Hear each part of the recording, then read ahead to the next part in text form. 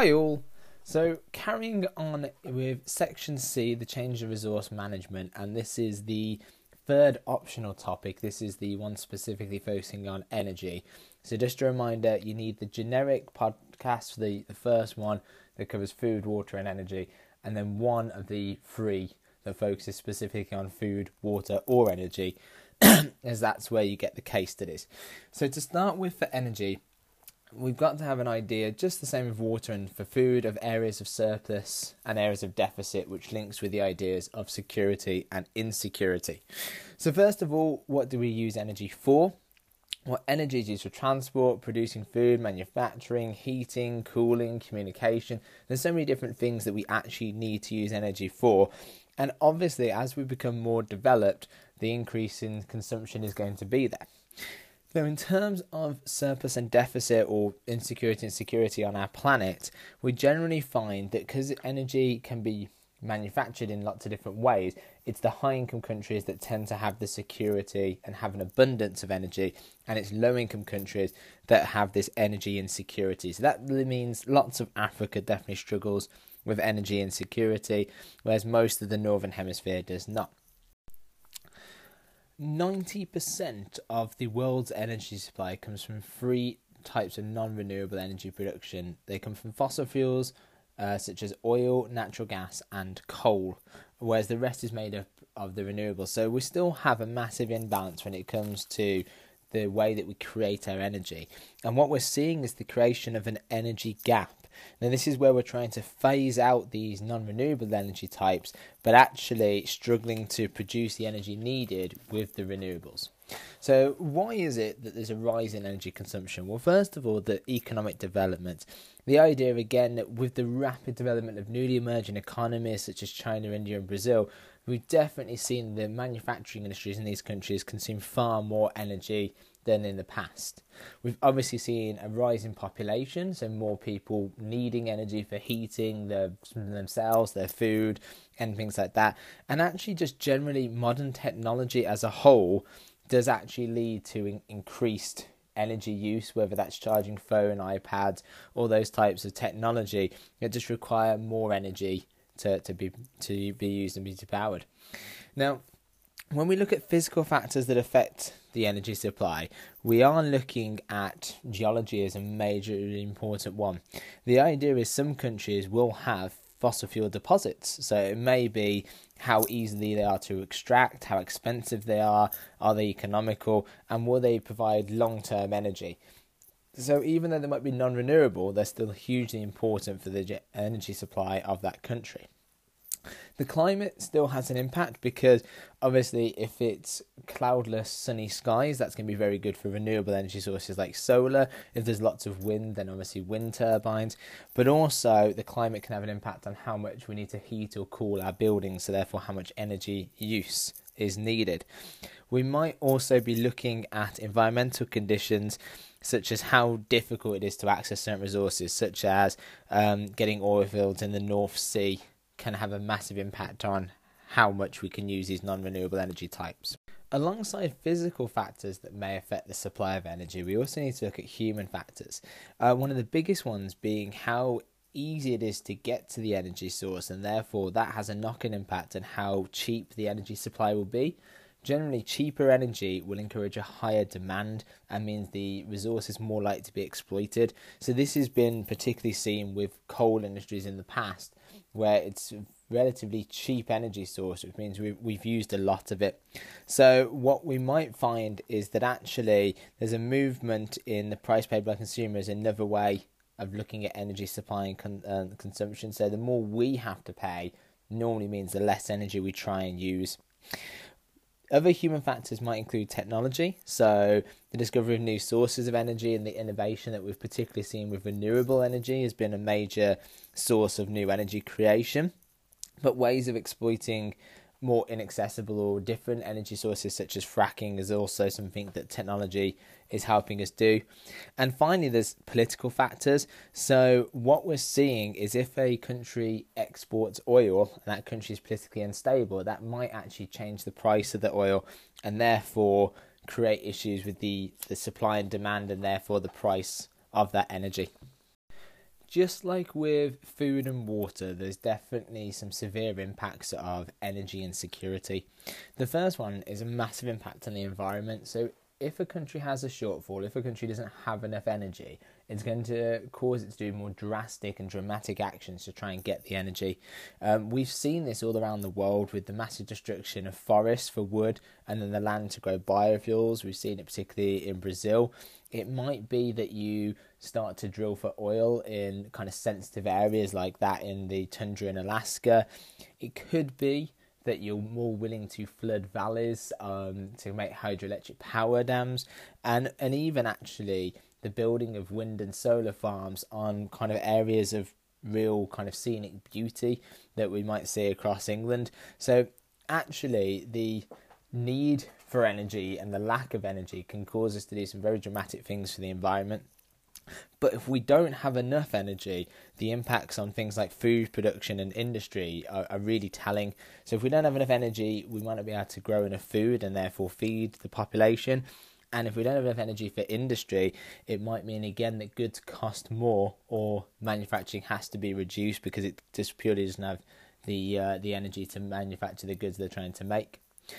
This can have a severe knock-on on people. So obviously when we have to spend more on energy, that sometimes might mean that we don't heat homes properly, and that can certainly cause problems for the elderly in winter. It might be that generally people's jobs are put at risk because of the industry shutting down. And obviously, if it gets really severe and we start having power cuts, the inconvenience that this can cause to people. Just like with water, there is a worry that in terms of energy, there might be conflict occurring. So generally in the UK, it's likely that agriculture and poor households will be the losers, and they might have to might be more protests and more conflict by them against the rising cost of energy or the lack of energy that they need. There might also be issues between countries with sufficient energy supplies, so looking at kind of access to oil and natural gases, and some countries that don't have these might have to look as conflicts as a resolution to get these from other countries, and that obviously could cause some very serious issues for our planet in terms of wars that we certainly don't want to be in, revolving around the need of energy. Obviously, with the problems associated with lack of energy, there are strategies that are trying to increase our energy supply. And with this, we need to have the right kind of energy mix to make sure that we're ready for the future and have enough energy for the people of the country that they live in. So within this, we have to think that actually fossil fuels do certainly have a future. 90% of our energy comes from fossil fuels. But we need to remember that actually there's got to be a shift towards alternate sources of energy and trying to clean up the fossil fuels we currently have, as we realise that obviously it is starting to have a major impact on global warming and climate change for the world. So in terms of becoming greener, we have seen a shift to kind of hydroelectric power, wind power, solar power, and one of the newer kind of energy types is biofuels. So this is a fuel that uses kind of wood, which is widely available in many low-income countries, and actually used to kind of make energy through that means rather than using fossil fuels. So that is one way that they're trying to increase the energy supply. One of the other major ones that's very controversial is nuclear power. So 5% of the global energy comes from nuclear power. It's important to remember that we in geography class it as a non-renewable source of energy because it does have to come from the uranium which is mined. However, it's such a small quantity of uranium that it will be lasting for hundreds of years. What's important to remember that it is a very decisive energy type, and countries like Germany and Japan are actually looking at completely removing nuclear as part of their energy mix.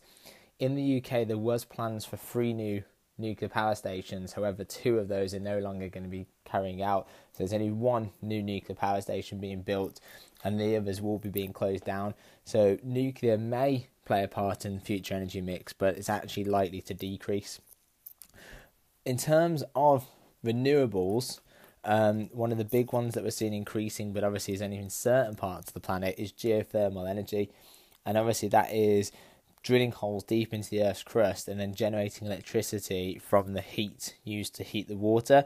Now, this is generally only found, obviously, in countries that have kind of better access to this. So Iceland is a very good prime example of this.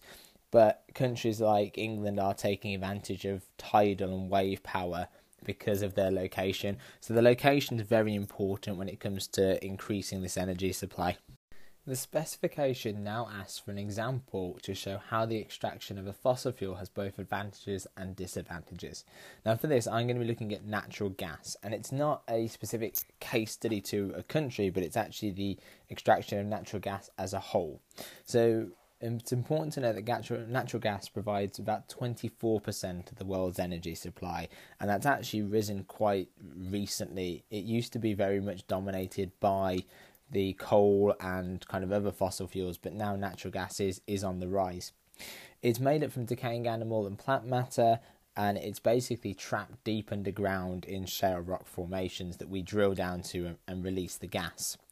Now, there's 15 countries that between them hold over 80% of the world's proven reserves of natural gas, with the top three being Russia, Iran and Qatar.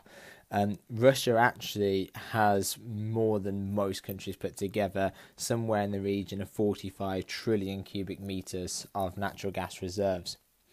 Now, when it comes to the advantages and disadvantages, this is obviously what we're focusing on for the specification, is that overall environmentally it is actually much cleaner than coal. It's actually 45% less carbon emissions than coal and 30% less than oil, and it doesn't produce waste such as coal ash, so it is actually environmentally better than the other two types of fossil fuels.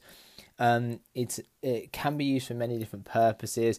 It's ideal because it allows precise control and quick results, and it's more abundant than the other fossil fuels that we currently use. Because of this, it means that it's cheaper to produce, and therefore that cost could be passed on to the consumer. But as we've seen, if it's cheaper, it might lead to overuse of this. So in terms of the disadvantages, leakages can be very dangerous and can cause explosions. And one of the major problems is that the gas itself is odourless, and therefore we actually have to add an odour to the gas to make sure people can spot when there is a leak occurring. As I've said, if you start seeing a cheaper cost of this passed on to the consumer, we might also see an increase in its use, which would not be good either. And for motor vehicles, fuel gives less mileage than the current petroleum that we use, so it wouldn't be as efficient in our cars. Well, it's important to remember that no current method of manufacturing energy is perfect. Natural gas does have some kind of overwhelming advantages over the current fossil fuels that we use, but it's important to remember that it still has disadvantages as well. We now need to look at how we can have a more sustainable energy future. Key ideas here are what you would expect. We need to reduce our reliance on fossil fuels and make every effort to reduce the emissions that are created for things like carbon dioxide. We've got to try and shift more to renewable energy sources and just be more efficient with what we do. There's some very simple ways of doing this. An individual can switch off lights and power sockets when not in use, try and use energy efficient light bulbs, try and put warmer clothing on instead of actually turning the heating. There's lots of things that we can do to personally try and reduce our energy consumption, but there's also some key ideas as well that we need to do more on a larger scale. So one of the things we're going to look at in terms of our energy conservation, minimizing the waste of energy, is actually improving the way we build our homes and workplaces. So you've probably all heard of loft insulation in terms of trying to keep the heat in. We've looked at kind of this idea of renewables, but actually on modern homes we're seeing a lot more solar and wind turbines. But one of the key things we can do is also just make sure that our windows have the correct amount of glazing to try and again reduce the amount of heat that's lost. So they're very simple ways that we could ensure that the home and the workplace retains heat and therefore doesn't need as much energy. In terms of transport, it seems like we are fixed with the amount of transport we need. We obviously all need to get to work, school and all the things in between that. But it's about trying to look at, can we share rides? Can we reduce the amount of energy needed? Can we move over to electric cars? There's lots of ways that we could try and reduce the amount of energy we consume for our transport needs. In terms of just demand reduction, we need to try and make sure that everything we do is making sure there's energy left for use tomorrow or in the future. So all of these ideas, from the individual to in the home to transport, are all about trying to make sure that we reduce the demand now and leave energy for the future. The final idea is use of technology to become more efficient. So we've seen the idea of carbon capture technology to remove carbon from the atmosphere or from the actual emissions from factories. But there's also another idea with technology called combined heat and power. Now with this, it essentially uses the heat generated from a single fuel source to generate electricity and to provide a supply of hot water for heating and air conditioning of housing schemes, shopping centres and hospitals. And what this does is it increases efficiency of the fuel to 85% compared to 52%, which is used for traditional thermal power station. So this technology, this combined heat and power, is far more efficient and means less emissions are put into the atmosphere. So this is a really good way of becoming more sustainable. Finally, we need an example of a local renewable energy scheme in a low-income country or a newly emerging economy to provide sustainable supplies of energy. I'm going to be looking at the low-income country of Nepal. Now, Nepal has a major issue with energy because it actually has no significant deposits of coal, oil or natural gas of its own, and being landlocked and quite mountainous, it's very difficult to import fossil fuels. It does have an electricity grid, but its 28 million population really struggles with getting electricity, and some days there can be 10 hours of power cuts, so it really is a problem getting this energy. The major sustainable solution that they've adopted is something called micro hydro plants, and these use an idea of the run of the river type scheme. So it's not using a dam or a reservoir, it's building a separate channel that takes some water out of the river or the stream, putting it through a tank to remove the sediment, and then letting the rest of the water run over a turbine that drives a generator, providing electricity to the local community. This reduces all the expense of building a dam or a reservoir. It's very low cost and also reduces the environmental and social problems of moving people out of an area that's going to be flooded by a reservoir and destroying the environment. So this is really clever, sustainable way of improvement. One such example in the settlement of Darbang, which is near the Kathmandu, has actually seen, because of these new micro hydro power plants, it's seen a increase in the amount of industry in the area, and we've seen things like furniture workshops, cement block makers, a noodle factory and farms springing up in the area because they now have good access to electricity. In Nepal as well, the other alternative that they're moving on to is using solar energy, and this is because obviously with the mountainous region and the number of sunshine hours, they also find that this is quite a good productive way of gaining their electricity. So Nepal has done some very clever, simple ideas of really being sustainable, not damaging the environment, not causing a problem to moving on people, and getting electricity to these inaccessible areas. That's the end of the specific podcast on energy. Again, as always, I hope you've learned something, and this now finishes the human course. So thank you very much for listening.